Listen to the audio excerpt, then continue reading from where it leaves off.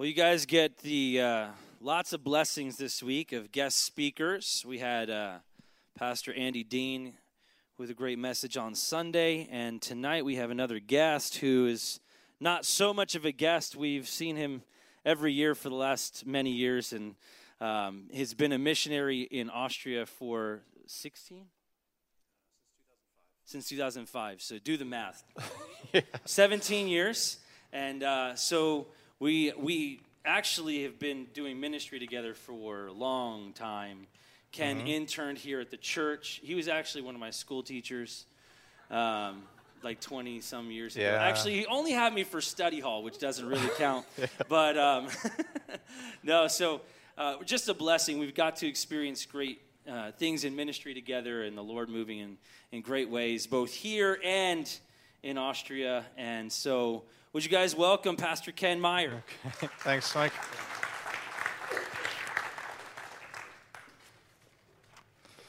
Thanks, Mike. And so we'll be looking at a psalm today, Psalm 93. It's a topical message. If you need a Bible, some ushers are coming around with one. Just wave them down.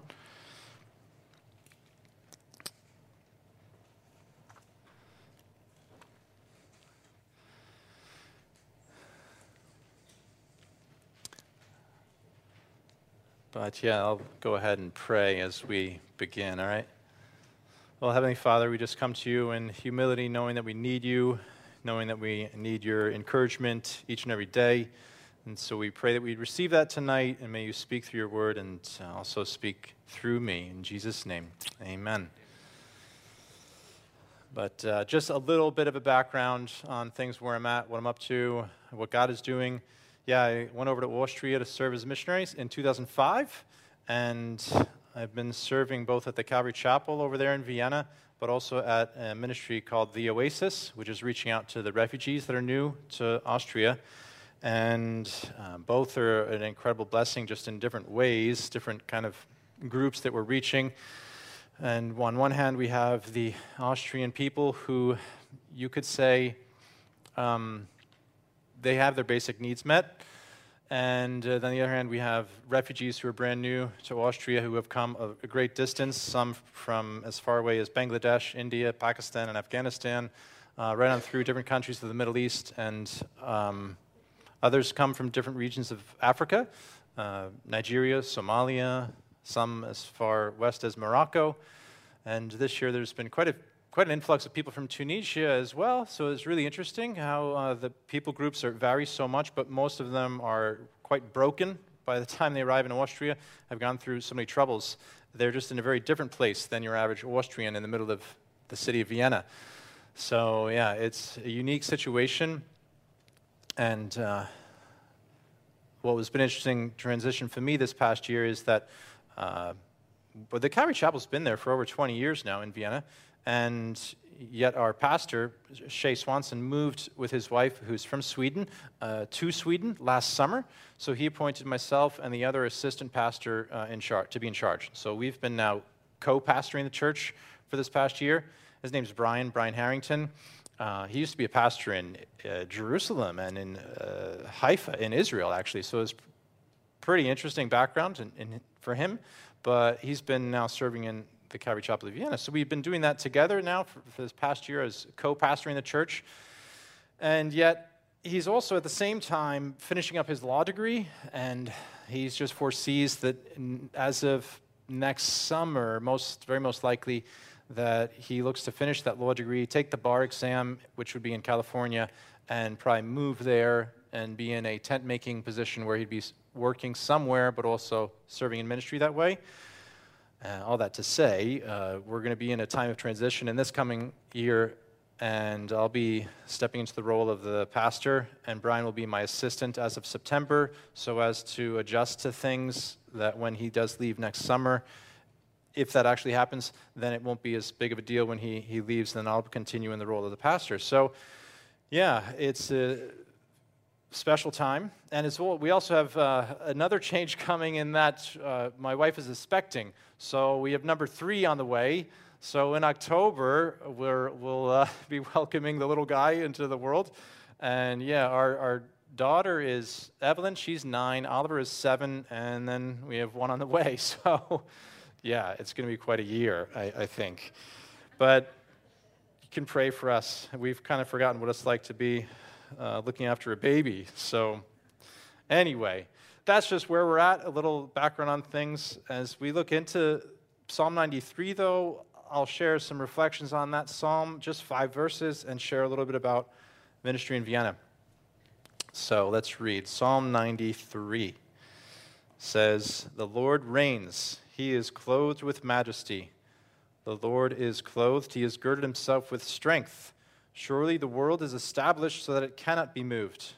Your throne is established from of old. You are from everlasting. The floods have lifted up, O Lord. The floods have lifted up their voice. The floods lift up their waves. The Lord on high is mightier than the noise of many waters, than the mighty waves of the sea. Your testimonies are very sure. Holiness adorns your house, O Lord, forever." So first of all, there's this simple but important point that the Lord reigns, and nobody can change that. Some people, like maybe many people, don't like that, but they can't change the truth. Nobody can. Nobody can dethrone God Almighty, try as they may. Even we observe from a distance from Austria, but it seems like various people here in America are trying to turn more and more people away from God, away from his truth. But it cannot be done. The Lord reigns, and that is an unchangeable fact. No matter how much society may rage against it, may rage against him, it is an unchangeable truth that he reigns and is almighty and is on the throne. And he's there with open arms for everyone. So that is the wonderful truth too. And some accuse Christianity of being so narrow. Oh, your Christians are so narrow, there's only one way, and this kind of thing. But on the other hand, maybe there is some truth to that, but on the other hand, he's there with open arms for everyone. So you could say, oh, it's so intolerant, but it's just really not the case in the sense that God is there with open arms for anyone who will turn to him. So that is important to remember when someone might say, oh, Christianity is so narrow and this kind of a thing. Well, he is actually accepting of everyone who will turn to him in humility and admit that they need him. Now, people, individuals, society, you could rage against him all your life even, but you're not going to change who he is, and God is just there waiting for each person to surrender, right? He is there with these arms wide open, waiting for them to surrender to him and admit that, yes, you are the truth, your word is true, and I need you. And so however much people might try to resist God, he cannot be changed. He's unchanging. And as this psalm mentions towards the end too, he is clothed, a holiness adorns his house. And yet he's welcoming to us. There's those that write books trying to push atheist views out there, but again, you cannot dethrone God. However many books might be written against him, his word cannot be made void. It never will be. And all the intellectual arguments that are out there, some are very well phrased, very well expressed at a high level of intellect, but he cannot be done away with through those intellectual arguments. And I feel that in the end, it's often a heart issue anyway for those people. They just are struggling with the pride that is within. And I'll be the first to admit, I'm not such a high degree of intellect that I could hang with Richard Dawkins or some of these other intellects that have a very challenging argument against Christianity. The things that they come up with takes men and women who are gifted to go toe-to-toe with them. I don't find, generally speaking, I don't find that I have that particular gifting. When it comes down to it, if I'm on the street with somebody, sure, I do my best to debate with them if that's where they're at, if they're really pushing their intellectual argument against God. and I feel that God has sometimes given me the words to speak. Other times I'm left and walk away from the discussion a little bit like, man, what could I have said there? It could have hopefully turned out differently had I had a better argument. But at the end, all we can do is do the best to share the truth and let God do the rest, right? And I'm sure you're seeing it more than myself because I live far away, but the society is rapidly changing here in America, but God is not. And I just encourage you to not become despondent and dismayed through the changes and just put your head down. Let's instead do the opposite and recognize that what Satan means for evil, God can use for good, and not lose heart and just continue to reach out to the lost. And I do want to share a few thoughts from the New Testament, so you can put your bookmark or something in Psalm 93, but from going on up to Hebrews chapter 4, thinking of those arguments, those moments when you might feel yourself a little shorthanded or unworthy of convincing someone who doesn't want to be convinced, perhaps, or is at least apparently very opposed to God's truth. Just take this to heart from Hebrews chapter 4, verses 12 and 13. Here it's written that the word of God is living and powerful, sharper than any two-edged sword, piercing even to the division of soul and spirit, and of joints and marrow, and is a discerner of the thoughts and intents of the heart. And there is no creature hidden from his sight, but all things are naked and open to the eyes of him to whom we must give account. So his word is living and powerful. You might run into people sometimes who have a perhaps great argument and feel like they've got one up on you, but you can just quote Scripture because it is living and powerful, sharper than any two-edged sword. And sure, the person that you're discussing things with might not yet believe that, might not yet see it that way, but hey, it's kind of a opposite example, but if you've got a gun in your hand and someone thinks it's not a real gun, and they say, oh, it's just a toy gun, I'm not scared of you, well, you could show them it's a real gun, and then they would know. But not that I suggest that, but with the truth of God, it is a two-edged sword, whether they believe that yet or not.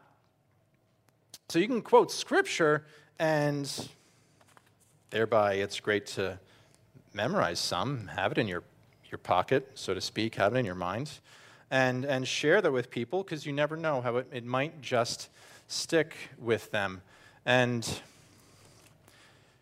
with that in mind, maybe Mike has gone through things with you like this before, maybe not, but if you're taking notes, you know what, I'll just throw it down because it's really fairly simple, just a few verses to remind you of. It's called the Romans Road. If you have a chance to share with somebody, if you have a chance to take out your Bible, if they are patient enough for you to do that, you can even pull it up on your phone these days, of course, or Google it and have it. You could start off with Romans 3:23. Romans 3:23, just point out the truth. We have all sinned and fallen short of the glory of God, right? Boom, we're sinners. We're all in the same boat, myself, yourself included. Nobody's perfect. Most people will agree with that. It's been very rare, at least in my experience, it's been very, very rare that I've met someone who said, no, I'm perfect or whatever. Hardly ever happens. Most people will agree, yeah, sure, I am a sinner. Of course, we all make mistakes. We all sin. We lie. We do things that are wrong.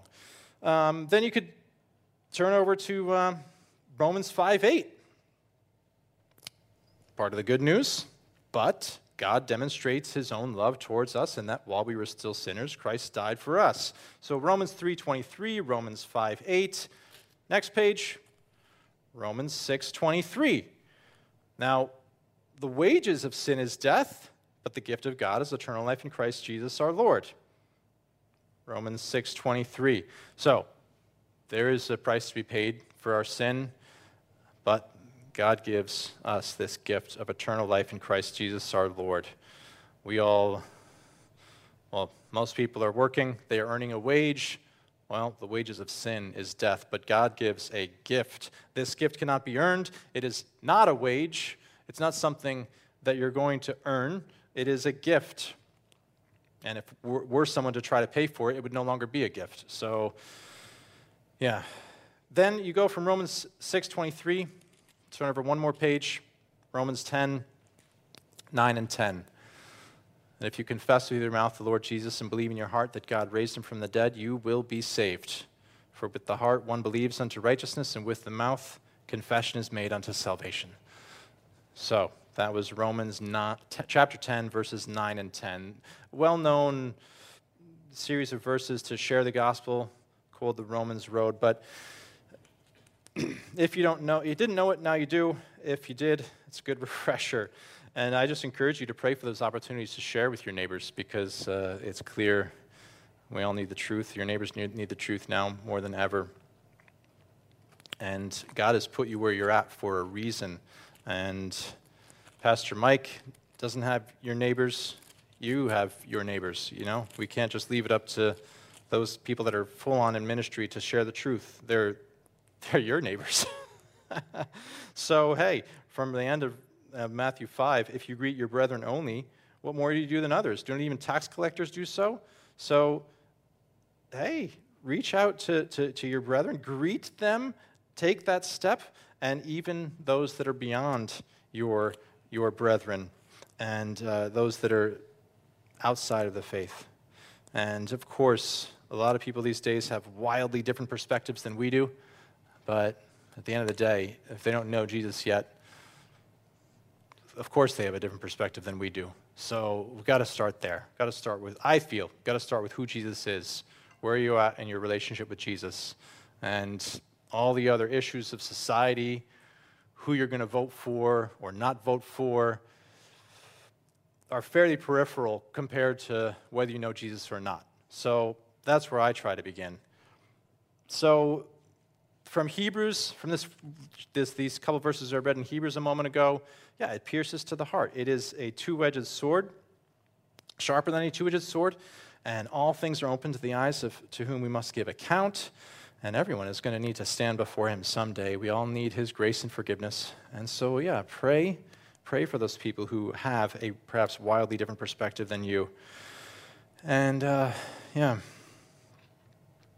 I just hope you don't become downcast, or worse, just talk about it amongst yourselves, about how bad society is becoming.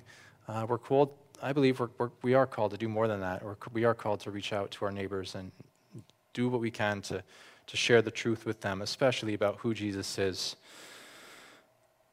And it is grieving to see what's going on around the world, really, but somehow it seems here in particular. And also take heart from Romans 1:16. If you feel like, I don't have the words to speak, I'm not an evangelist like you, Ken, or whatever, or Pastor Mike, or Pastor Mark, I'm just, who am I, kind of a thing. Well, you know what? Again, God has put you where you're at for a reason, and his truth is unchanging. His truth is that sharp sword, and Romans 1:16 says that the truth of the gospel, it is the power of God to salvation. For I'm not ashamed of the gospel of Christ, for it is the power of God to salvation for everyone who believes, for the Jew first and also for the Greek. And so, sure, you might look at your different friends and family and think, there's no chance, they're so opposed. You might feel like it's not going to happen, but you never know what God is going to do through his word.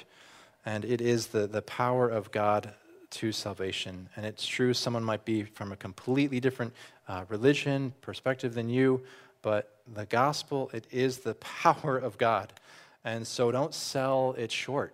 Don't just think, that person is too far gone or whatever. God can change even the hardest of hearts. And sometimes those who are fighting hardest against it are at that last step before surrendering. You just can't see it with your own eyes. I know for us in Vienna, sure, there's a lot of people around us that are, we look at them and we think, how could they come to faith? There's a lot of people, especially in Vienna, who do have their needs met. It is a fairly well-off city, but spiritually speaking, very dark. the general background is one which is Catholic, traditionally Roman Catholic, and yet every year thousands of people are officially signing out of the Catholic Church in Austria. Not that they're believing in another church or going somewhere else necessarily, they're just leaving that church and are in the world. Whenever we evangelize, we tend to meet people who say, like, oh, whatever you believe is fine, we're all going to just be okay in the end, and that kind of perspective. So there is that, and yet God is at work and is changing hearts. Our fellowship is fairly small, 30, 40 people on any given Sunday, and yes, the city of Vienna, however, is like almost 2 million people, so there's a lot of people out there to reach. And sometimes we feel like, well, they've got it all, so it seems like sometimes what more, you can't really just bless them with, I don't know, some of the practical things. They have their basic needs met, so what do we do but just try to share the truth with them, try to share the gospel with them, and let God change their hearts and show them that, no, there is something you don't have. You're lacking a real relationship with Jesus.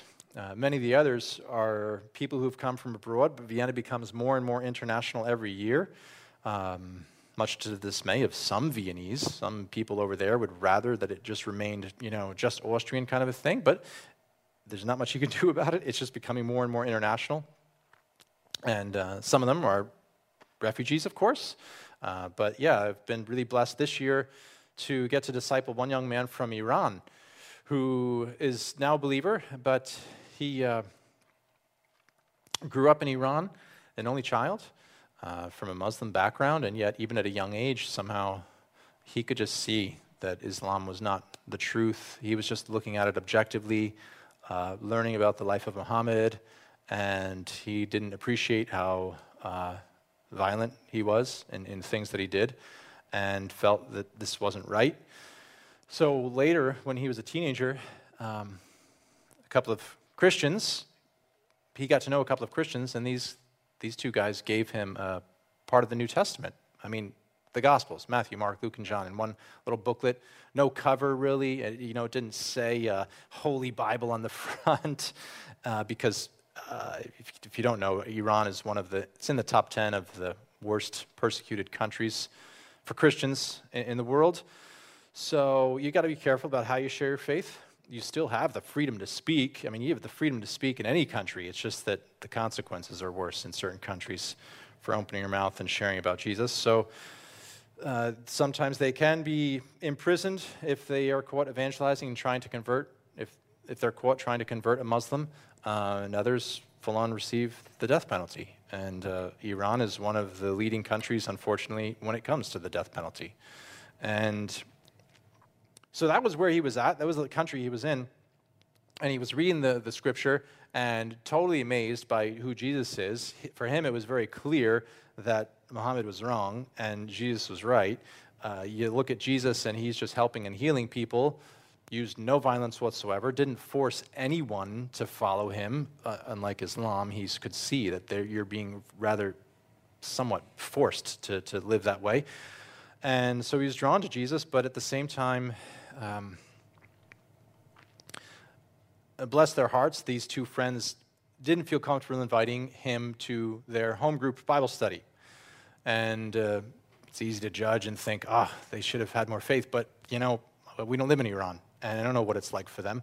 So he found himself not even able to attend a church. He can't just walk down the street and go to a church as a person who's Muslim. It's even on their ID card. I mean, it's, printed on their ID what religion you are. So anyway, he ended up deciding he needed to leave. So here he is, just 18, 19 years old, new to Austria, and somehow he met someone who knew of our church and he was recommended to attend our church, and so there he was late last summer, early fall, and I ended up getting to disciple him this whole year through, and he came to faith, and it was just really exciting.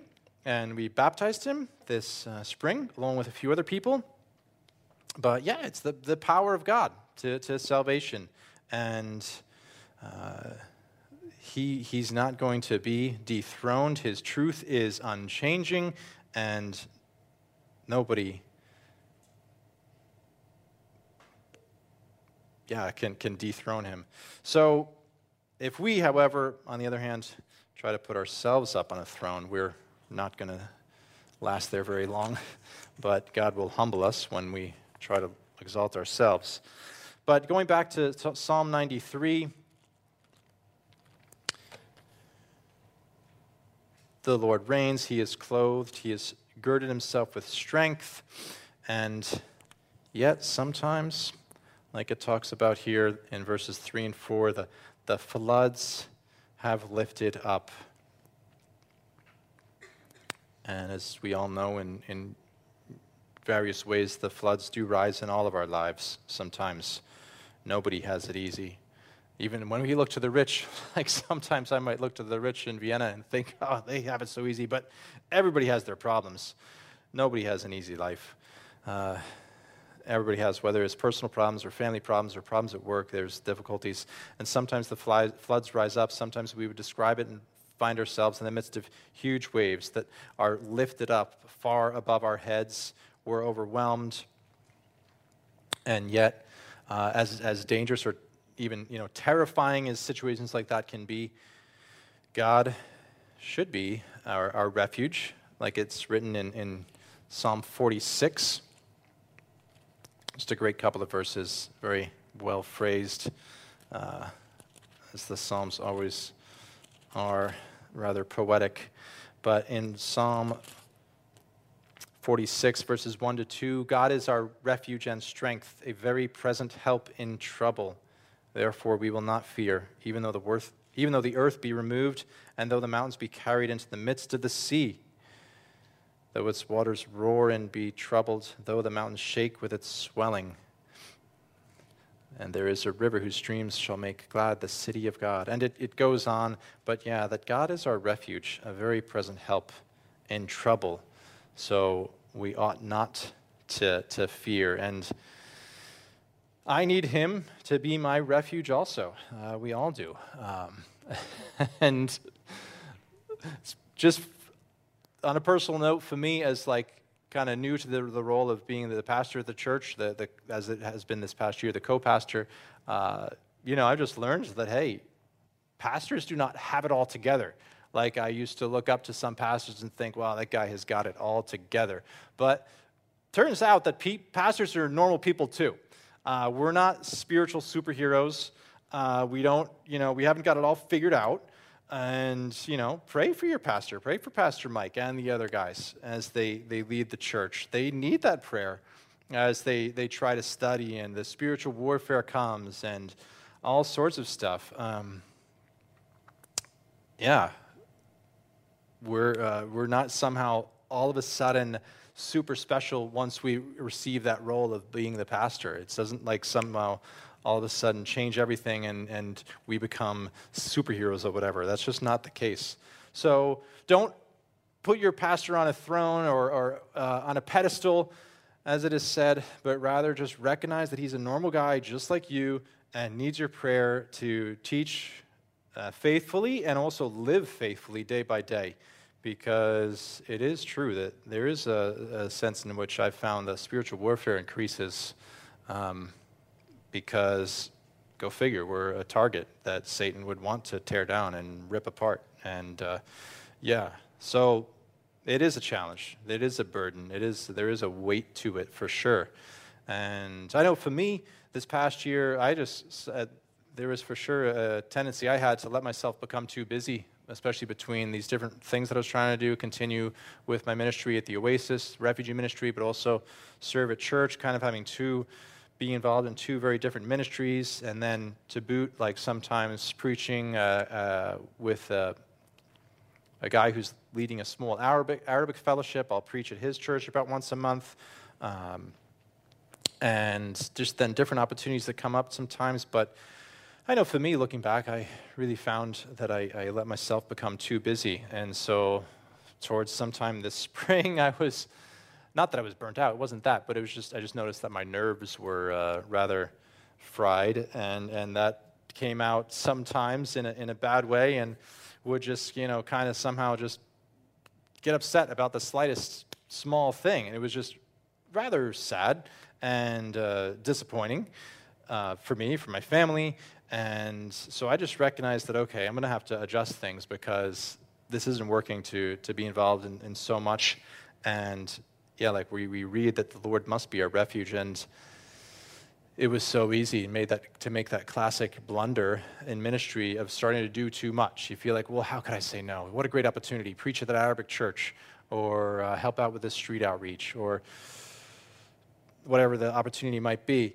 And yet it is important sometimes to say no, because otherwise we'll just become busy, and it's then hard to just sit still at the feet of the Lord and have that time of prayer to make the Lord our refuge. And I believe it's Psalm 84, it talks about that we go from strength to strength, but it's predicated by that the Lord is our strength. So it's like, if the Lord is our strength, we will go from strength to strength. It's not just going to be a type of thing where, oh, now you're a believer and you're with the Lord, He's almighty, so the rest of your life you're going to be always full of strength. Well, no, we do need to recharge. I think we all do, whether you're in ministry or not. You're going to need to recharge in the Lord and be still before Him and have that time where you're really letting Him be your refuge instead of just a refuge that you don't really visit very often, because then, like myself, you'll run out of strength. You will find your nerves reaching their end. And I think that the Lord does refine us through such experiences, and we learn as Christians how much is too much. And hopefully we take steps of faith and reach out to people, but there also is a time where we need a rest, need a break. So I know for me, it's been a real blessing to be in New Jersey, where there is a beach not too terribly far away, and so we've gotten to have a few days at the beach lately, and it was brilliant. It was a real blessing to have that time of rest and relaxation. And also just a blessing for me, because I grew up in North Jersey. I grew up and lived here for years too, in Ocean County and down in Toms River, and it was just one of my favorite things in life to get to go to the beach. And in Austria, hey, of course, sometimes I miss it because we're landlocked. On the other hand, we have the Alps, so that's a blessing too, but they're rather far away. Vienna's like this huge metropolis of a city, and you got to travel for like an hour and a half at least to get to those mountains, or to get to even the beginnings of the Alps. Anyway, as the floods rise up, I hope and pray that we will take the time to still let the Lord be our refuge, because the Lord, He will use it in our lives to refine us, especially if we remain pliable in the potter's hands, so to speak. Sometimes we can stiffen our backs, right, and get upset against Him, become bitter. That is not going to lead us to become more like Christ. But if we're able to remain soft-hearted through it, remain soft-hearted through whatever the trial might be, I find that He will use that to make us more like Christ.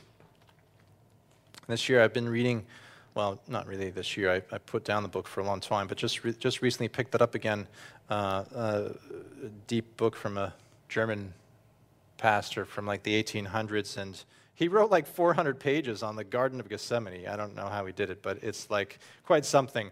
And so he shares from that moment in Luke 22. Friedrich Krummacher is his name. But he shares from Luke 22 on this moment in which Jesus pretty much warns Simon Peter. Luke 22:31. Simon, Simon, indeed, Satan has asked for you that he may sift you as wheat. And so the floods were going to be rising up for him. These floods were going to rise up for Simon Peter soon. He would be challenged. And it's going to be, in this case, very clearly, Jesus is warning him that it's going to be some spiritual warfare coming your way. Satan has asked for you, which has got to be pretty intimidating, that Satan asked for him by name. But yeah, Jesus, though, has prayed for him. So Jesus tells him, encourages him, but I have prayed for you, that your faith should not fail. And when you have returned to me, strengthen your brethren. And so he's told that the trials are going to come. We all know they will come and do come in our lives too. But this sifting separates the chaff from the wheat, so it is actually a good thing, for then only the grain remains, and it's not easy, but it is good. And such trials also reveal our own weaknesses, just as they did for Simon Peter. He proclaims very enthusiastically, "Lord, I'm ready to go with you, both to prison and to death." So the enthusiasm was there, for sure. The emotional fervor was there, and yet he did deny him when it came down to it. So sometimes the emotional enthusiasm can prove to become a faulty support, right? Because emotions change all the time. In my life too, I don't know how many emotions I experience in the course of the day. They're always changing. It's God's word that is unchanging. So let's grab hold of that, because our emotions change a lot. His enthusiasm was there at the moment, but when challenged, he denied even knowing Jesus. And it's interesting too that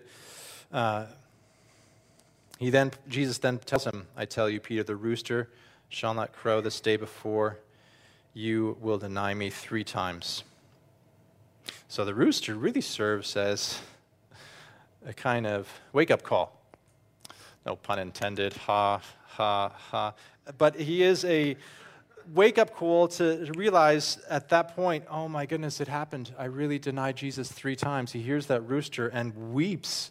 It's later on in the chapter where Peter went out and wept bitterly when he hears that happen.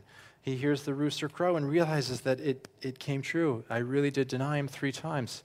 And yet it was a turning point. That was a call, a spiritual wake-up call for him to repent. And, I'm sure we've all had that. We've all been at that point where there's been a wake-up call and we've had to repent, maybe even shed some bitter tears of repentance and realize that there's something to change. And yet it's a good thing to have those tears of repentance and turn to the Lord and recognize that, yeah, I am weak. So he saw his own weakness through that. He saw that his emotions, the enthusiasm that he had, wasn't enough to carry him through when it came down to it. And he realized that his confidence was not enough. And so he was very humbled. Very humbled. And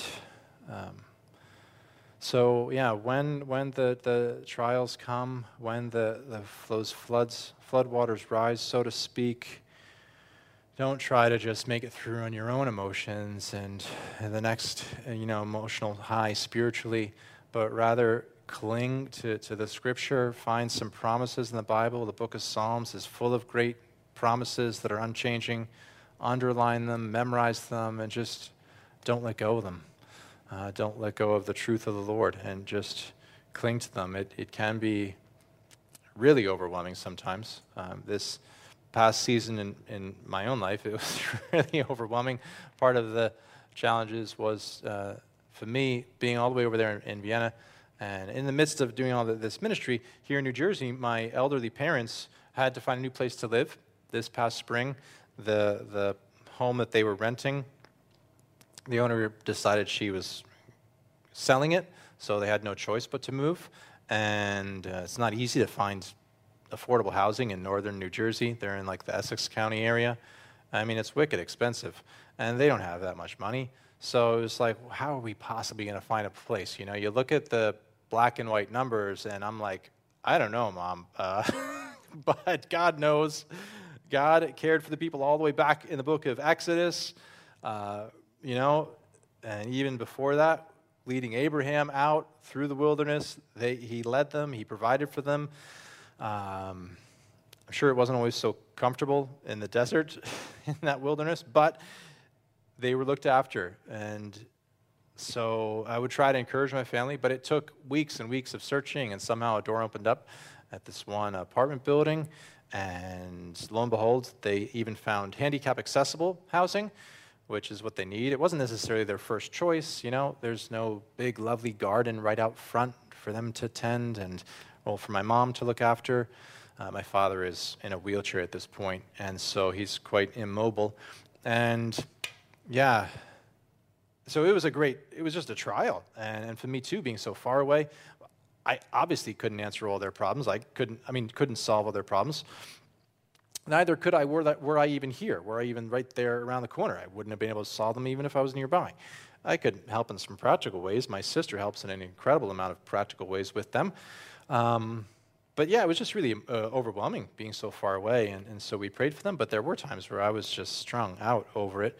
And yet God came through once again, provided them housing, provided them with a place that somehow the owner of this particular apartment that they're in decided not to raise the rent, even though he got new tenants. He kept the rent the same as the previous tenant.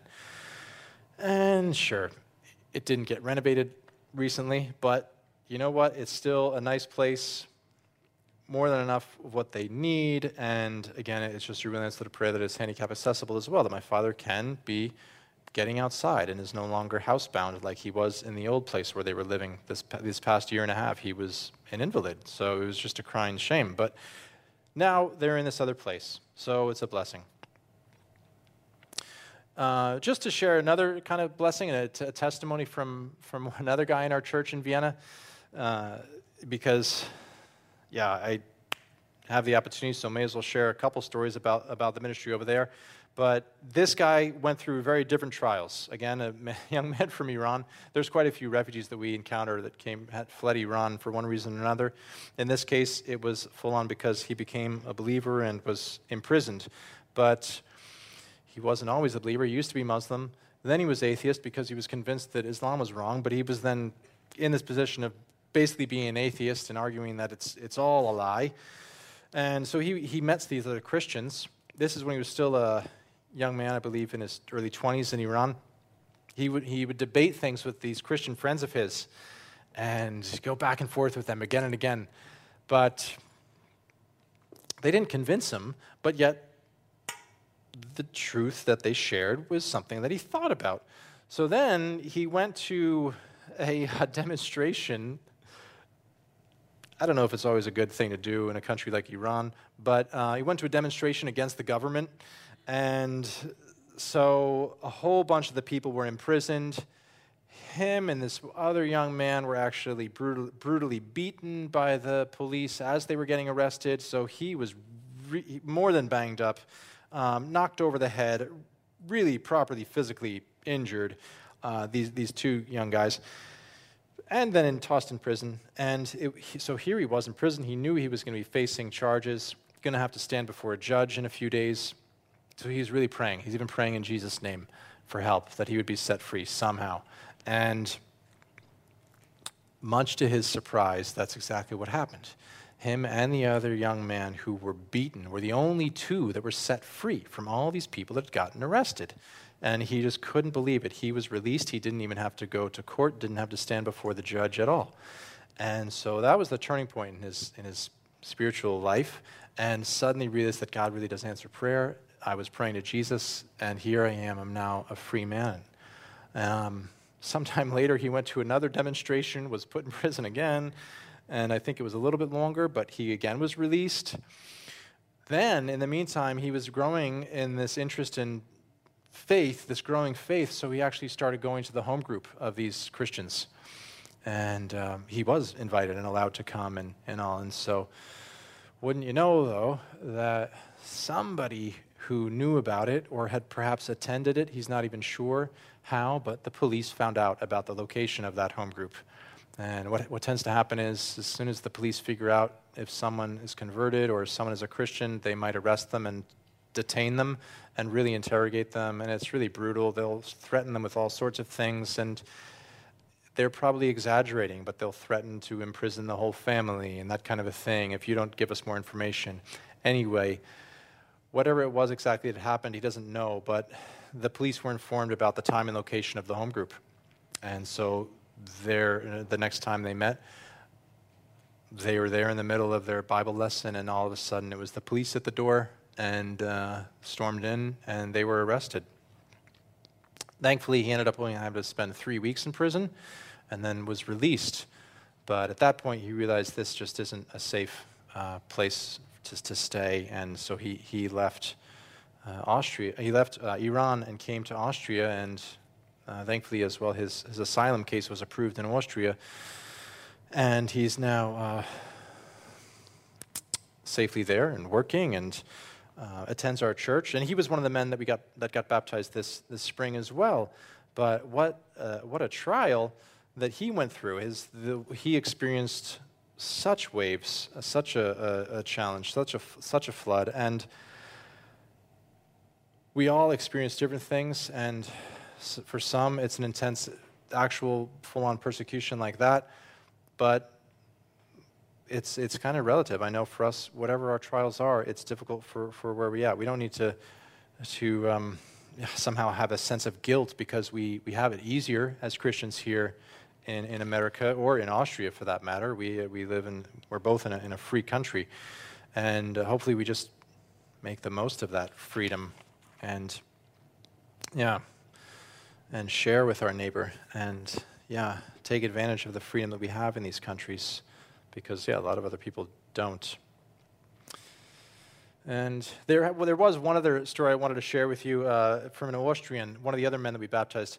There was 5 altogether this spring, which was the first time we had a baptism, I think, since before COVID started. So it's been a long time. During the whole season of COVID, at least in our case, it was more just the believers who were coming to church, at least in our experience over there in Vienna. So it was like people who had been in the church for a long time. They were faithfully coming. We didn't have many new people showing up during the season of Corona.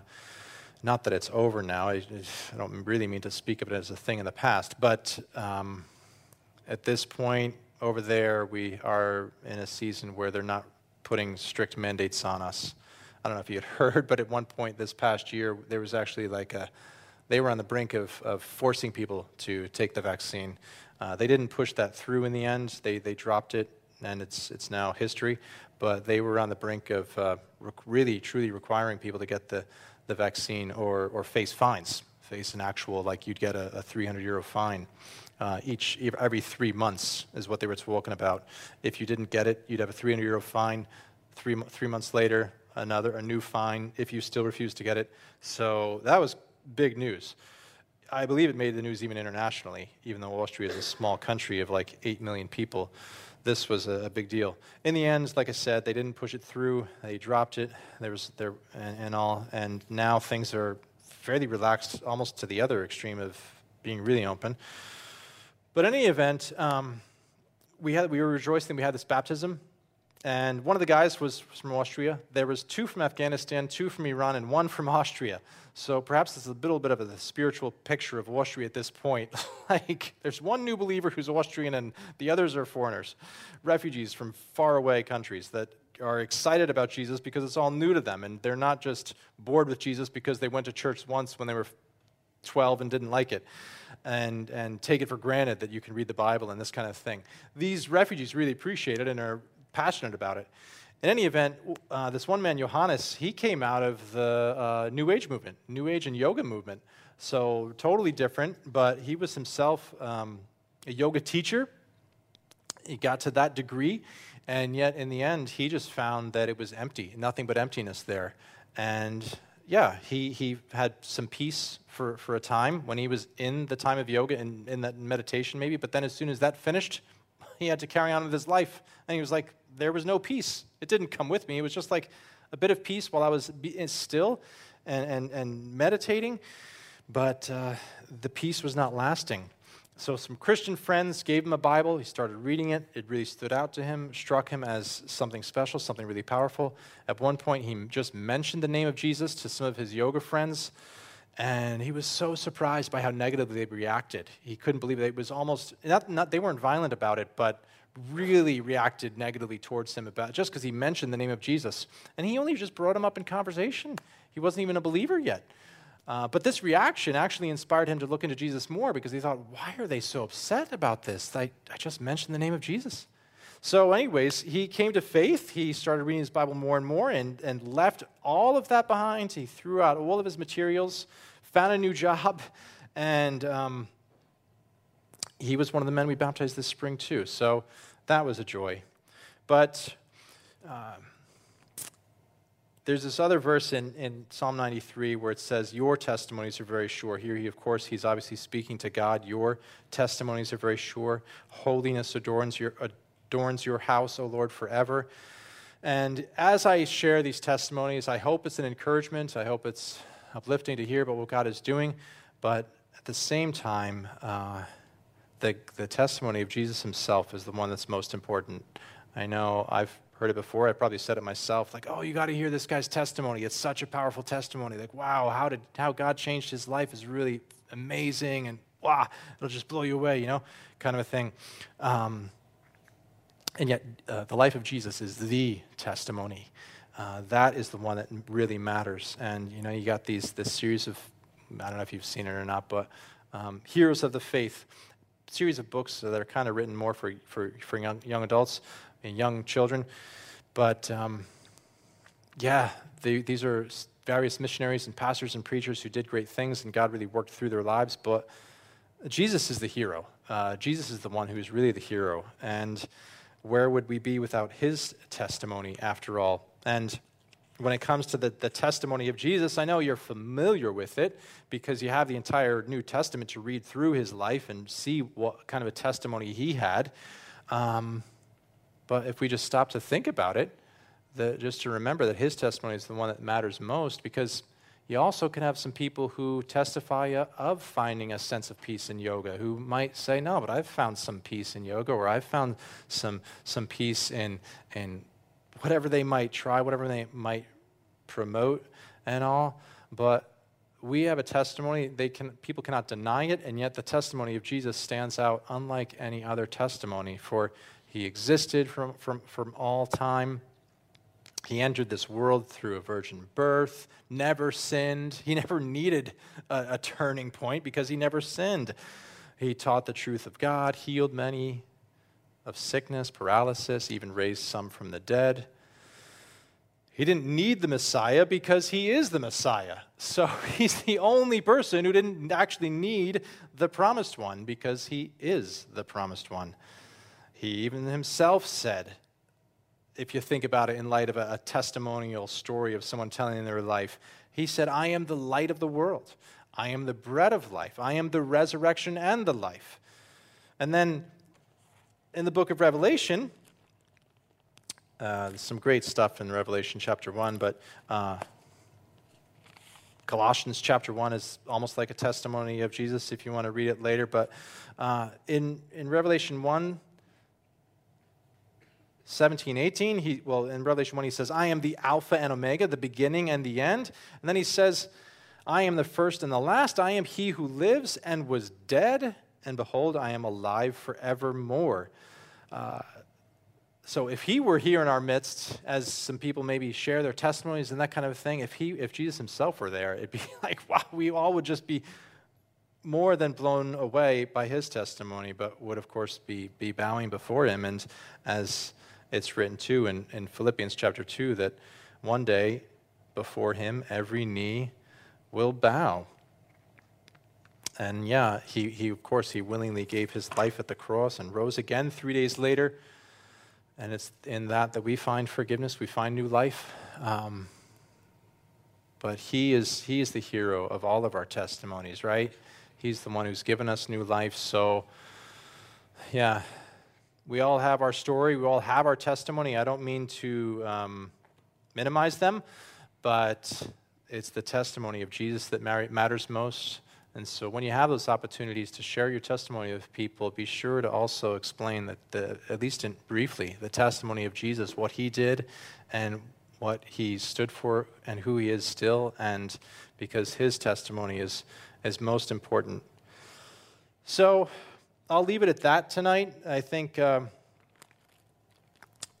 that's probably about enough. But lastly, from the simple point that holiness adorns his house, I just encourage you to consider if holiness adorns your house.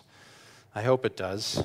I hope you take that time to be in his word regularly, to remove whatever might not belong, and let your dwelling, your house, be a place of holiness. I know none of us are perfect, but hey, there's all sorts of crazy stuff that can enter a house through the internet, through television, Netflix, and what have you, and clearly very little portion of it is holy, you could say. So I just hope that we take his word seriously and take the holiness that he talks about seriously, because he does tell us to be holy, for I am holy.